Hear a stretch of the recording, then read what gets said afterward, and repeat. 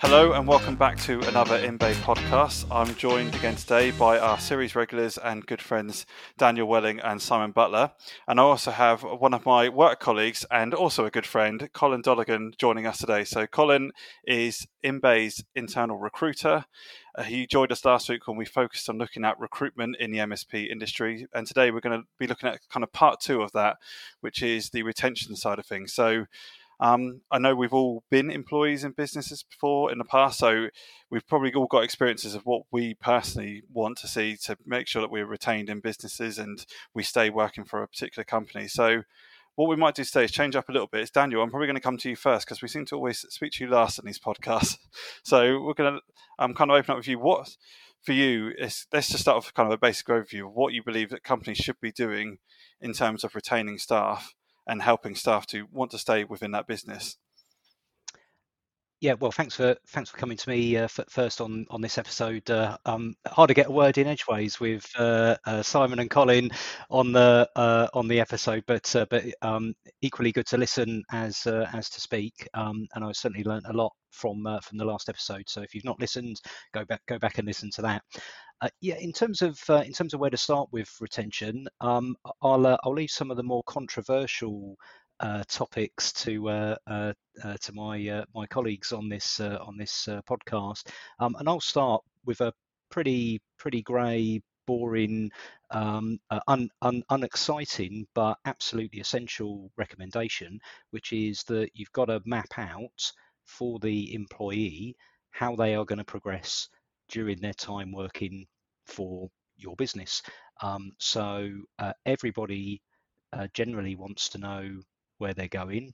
Not everybody wants to progress at rocket speed, and those that do want to progress at rocket speed need to know how they're going to do it and what the expectations are.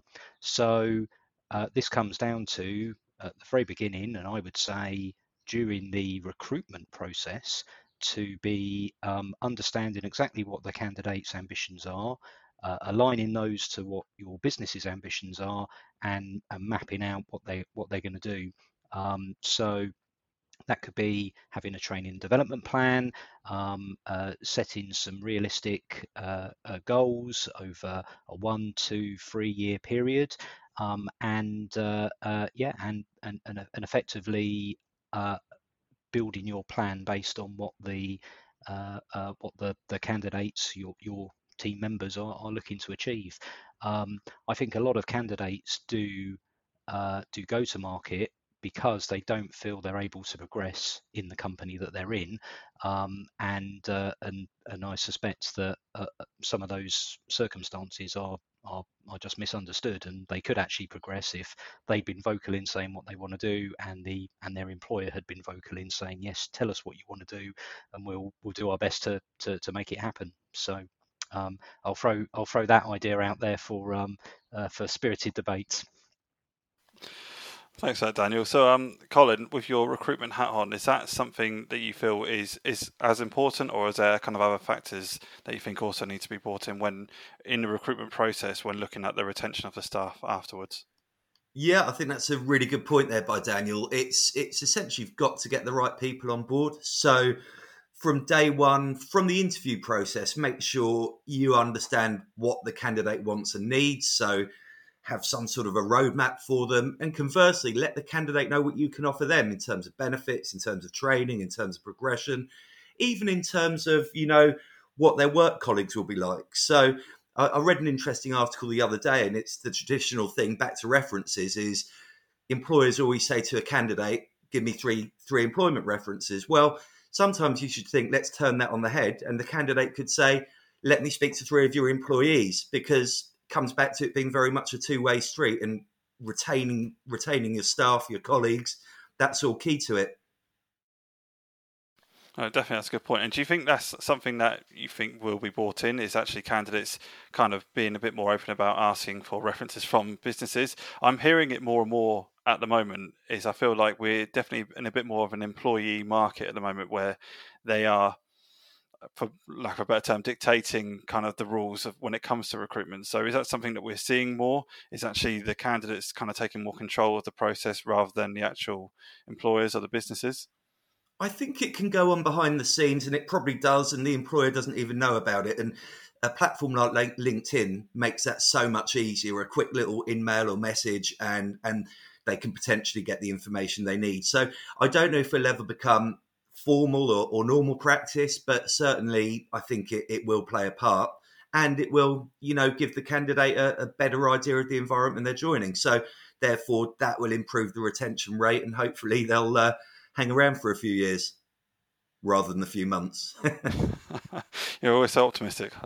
I know. Simon, I don't know if you had any response to that, or you wanted to add anything on to the points that have just been raised there. Not really. The main thing I read a lot about, particularly on some of the online forums, is that people will join companies, but they'll leave managers.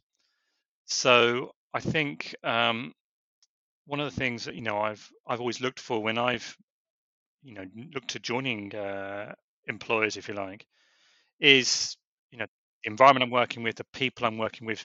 Do I get on with the person who is interviewing me? And just sort of like almost like soft things, if you like. Are they in a nice building? Are they, am I going to like working there? Because I'm going to be going there. I'm going to be spending most of my waking hours at that location. Okay, we get lots of work from home now, but it's I think sometimes it can be soft things, and then you look at retention, you think, right, is this move round we're proposing for people, is that going to cause a problem? We can think about the classic things like with things like Dilbert and things like that, where the move from offices to cubicles or to open plan and all this sort of things, and it can be little things that can build up over time, if you like, and it can be something that you take it in isolation, it's nothing, but it can be a combination of they're no longer, it's a longer walk to the toilets or the kitchen or whatever, or they've changed something, or and all these sorts of things. And so I sometimes think employers can sort of, okay, it's not home, but the environment has to be right. You want to be interacting with people, but you also maybe want to have quiet time and all this sort of stuff. So, and it can also other things. I remember losing someone because back when I was a manager, because we didn't have the budget to upgrade the machines. We were still running on quite old machines, I think 3-4-year-old machines. And they just said, well, I've got better kit at home. It was a silly thing, but they said, well, I'm sitting here in front of this for 8 hours a day, and I'm spending most of my time effectively banging my head against the table waiting for it to do something. So sometimes retention can be little things that maybe managers, particularly the higher up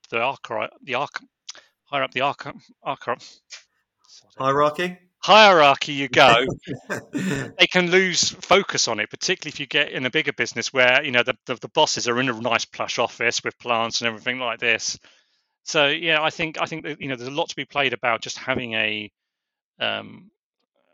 nice environment to work in with nice people and nice equipment and all this sort of stuff, and then having, as you were saying now, Daniel, with the roadmap and all this sort of stuff to develop technically, because part of the problem we got, particularly with the IT industry, is that there's this perception that the only way you make massive strides is by job hopping, 2, 3, 4 years tops in a job. If you're longer than that, you're going to be going stale because businesses are operating on a longer cycle, or just because you won't get the same sort of pay rise in a business. You might get a couple of % or whatever, whereas the big leaps are when you change jobs or change roles, particularly if we're talking about our core market of MSPs. Most MSPs are quite small in nature. You've got the big ones, but you go and get an MSP with say 10 people in it. You're a little limited on where on what you can do with that, and that's obviously going to always be a challenge, I think. Yeah, I think that's spot on, and that is something that is quite prevalent, especially like you said in the IT industry at the moment. Is people believe that job hopping, or understandably, is that job hopping is the best way to A, progress in your career, and B, like you said, in simple terms, get a pay rise. It's much easier to get a pay rise by job hopping to another job than it is to sit in your business and hope that in your annual appraisal they're going to offer you more than a couple of percent.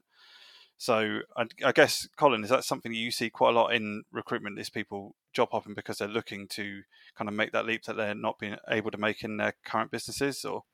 It's a combination of a number of factors, and it's very individual, isn't it? Really, but interestingly, whenever I talk to a potential or a candidate, my first question is, "What's your reason for looking for a new role?" And more often than not, it is career progression will be the first answer. Secondly, is that they're just going a bit stale, and then they never really mention salary until prompted, and you sort of say, "And what about salary?" And they go, "Oh yeah, I'll want a 25% pay rise as well." So it's almost like that is probably still the biggest driver in most cases, but it's a combination of that and the career progression and the challenge and the environment, like we mentioned earlier. So I don't think it's ever really one set thing. It's normally a combination of two or three different factors. Yeah, and I was going to say that's the thing. It's subjective to every individual employee that you've got. Different people have different ambitions and different reasons they come into work. Like I said, for some people, it is the career progression. Some people, it is literally the environment and the people they work with. So all of those, play a massive factor into it. But again, I was going to bring up was quite interesting is obviously the change now since the pandemic that a lot of us are now either hybrid or purely home working. That has obviously had a big impact on this whole kind of idea. I know we were talking very briefly before about the Google world, where they had these massive offices with bean bags and pool tables and everything. And obviously now with the kind of remote working environment, that aspect of trying to make your office a really fun environment to be in is probably not as important as it used to be. So again, I don't know if anyone wants to jump in, if anyone's kind of seen any changes with how home working and home life is affected kind of retention within businesses. Yeah, I mean, I'm happy to jump in on this one too because I think uh, it's a mixed bag, I would say, in terms of where you happen to sit on on the equation because in some ways the the opportunity for remote working, some candidates really appreciate it and therefore are more available to new employers as a result for those that are offering it. Equally, some candidates really don't want to work remotely. So if the employer is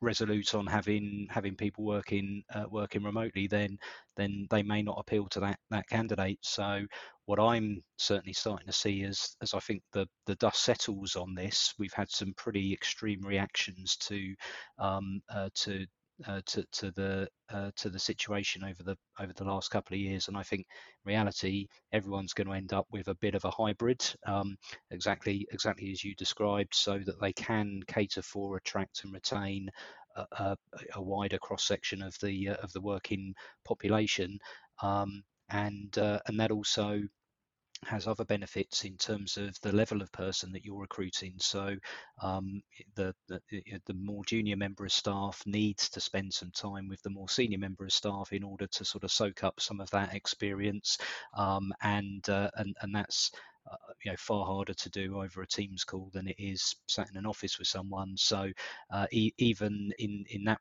respect, you can't draw a hard line between senior and junior being home based or office based. So I think it will just become part of the regular mix. If anything, I think it's more practical to be wider adopted than the 4 day working week, because I think working 5 days, but some of those days being at home, I think gets that right balance for the majority. Yeah, because I've definitely heard from people, even people that we've worked with, Colin, have said that in old jobs, they went to home working, and then suddenly, the mandates kind of changed. I'll come in 2 days a week, come in 3 days a week, back to coming in 5 days a week. And that was when they lost a big majority of staff, because I think a lot of people see a benefit in that hybrid model, and being able to work from home, and have the ability to be flexible as and when you need to. We were talking earlier, Colin's daughter's decided that she's going to have a party tonight, so the ability to be flexible sometimes is needed. So in this kind of like the modern working life. But yeah, I think what would be quite maybe a bit of a fun topic to talk about is to kind of talk about the cliches that businesses have when it comes to retention. So I know I've seen a lot of videos where people joke about how managers decide, rather than giving everyone a rise, a pay rise, or offering something that's going to help with their career, they offer a pizza party once a month and things like that. So I don't know if we go around, if anyone got any cliches that they've seen in their time or have heard of that employers or managers seem to use that they think is going to help retain staff, which actually doesn't really do anything. Well, many, many years ago, Luke, and this company aren't listed on my LinkedIn profile. I was a young gun, up and coming recruiter in the IT sector, and the company I worked for, you could describe them as something of a sweatshop, to be honest. But to improve morale, make everyone happy, they decided to get a table football table into the office. So the first day this table football table arrived, everyone, there was competitions. It was a free for all. It was all over social media. The marketing team went into overdrive. From that day onwards, if you were seen near that football table, and it wasn't after 6:30 in the evening, you would get an absolute dressing down from the managers. So it was there purely, maybe once a month, they do another marketing drive, join us, we've got a football table. But in reality, it was there purely just for show. So yeah, I don't really fall for those great marketing drives anymore, shall we say. Yeah, no, I can imagine a lot of companies do that as well. Like you said, the first day is a real excitement and buzz around it, and then suddenly it's like, nope, no one's allowed to use it now. Yeah. What about Simon? Have you got any anecdotes or stories? The main thing that keeps coming to mind is these. My last two employers before I went contracting both did it, and it was the annual dinner stroke whatever, where they thought they could go and hire a nice hotel, whatever, usually with a golf course attached, so that the 5 salespeople would go and play a round of golf, because that's obviously where they did most of their deals, and the rest of us sort of went in a big hall, listened to some speeches, ate some mediocre food that was obviously done on a budget, stayed in a so-so hotel, and having trekked halfway across the country. I remember South Wales was one I did. I did one up north somewhere. And I just sort of thought, well, what's the blooming point? We get everyone together like 3 times a year. Both employers had staff scattered around the country, and we get everyone together in the office anyway, for the quarterly meeting where everybody has to come back to the office. And all of the ones who are remote usually go off and have a dinner afterwards, because they don't see each other, a lot of the time anyway. All the office staff, we all go, no, we're not doing that. We're getting home now. We've seen enough of you lot all the rest of the day. But and I just thought, okay, that's cost the company, a bit of cash, obviously, but for the cost of, let's say it's 300 quid, 400 quid, including the cost of the, staying overnight in the hotel or whatever. And I sort of go, no, actually, I just would have preferred the cash, to be honest, for some things. I know we were talking before we started, about, my opinion, retention. It's all about the money and toys. I'm not going to get onto that rant, because otherwise we'll be here for the next hour. But I just think, employers, just to go off tack from what you originally asked, Lou, I think employers need to keep an eye on what drives their staff. What makes them want to come to work? Because that was the thing when my last full-time job, the last 2 or 3 weeks were the worst. I was doing an hour-long commute. I was getting ready for contract. I had contracts set up. I knew that as soon as I left, I was going to earn more in my first week than I earned in a month of my last job, and I was on a long notice period.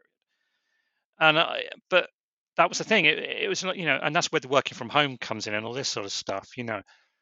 If you're going to offer work from home, make sure you actually commit to offering work from home and it goes in the contract and all this sort of stuff, because I've heard so many stories of people being offered work from home. They get it for a week and then they're told, no, actually, we changed our mind. Everyone's got to be in for, 5 days a week or whatever. And I think just, back then, this is almost 20 years ago, I was putting a tank of fuel in my car every week to go to work. So these days, that would probably be, 80 to 100 quid a week. So by working from home, I'm £400 a month better off. Especially when you're filling a Bentley, Simon. I wish it was a Yaris.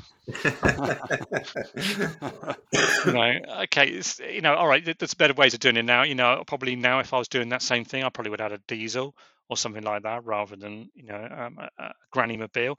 But there's so many things that you can do. So yes, so money is important, but the work from home, can make a significant financial difference, to a lot of people. I think that's what a lot of people discovered during the pandemic was how much extra cash, for the want of better words, they actually had.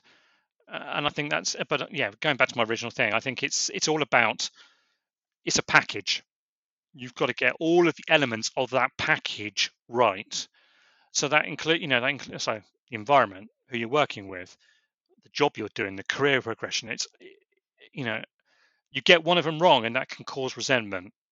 And so, as an employer, it can be very difficult to get it right. But that's, unfortunately, I think that's what you've got to do. It's the overall thing that has to be right.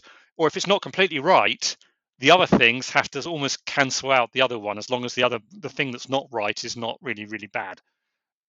So they're not sitting at a desk that's falling over, underneath the air conditioning unit using a computer that's 10 years old next door to the public toilets. For example. So I don't know. I mean, I think that's probably a really good way to kind of round off the conversation that we're having. Those are some really good points. I've got one more, Luke, if that's all right. Go for it, Colin. Okay. Something else that's very important, and I was chatting to a very wise colleague of mine today, and I'll mention her by name, Laura May, and she's read an article recently around retention within companies. It's a little bit cliche, but we've all heard of KPIs, key performance indicators, but what Laura read was KPI in different ways. So keep people informed, keep people interested, keep people involved, keep people inspired. And I think that sums it up quite nicely. It's something that it's the employer's responsibility to a large extent to make sure they're getting the most and offering the most to their workforce, because it's very difficult. You lose a member of staff, it's very expensive to replace cash-wise, but you're also losing a lot of knowledge. So if you bear in mind those 4 KPIs, I think that will certainly help around retaining your people. Definitely, that's great. I love that. That's really good. So thank you again, everyone, for joining us today. Daniel, Simon, Colin, really appreciate it. It's been a great chat. And to everyone listening, if you want to discuss any of these things further, feel free to reach out to any of us at any time, and we look forward to the next one. Brilliant. Thank you.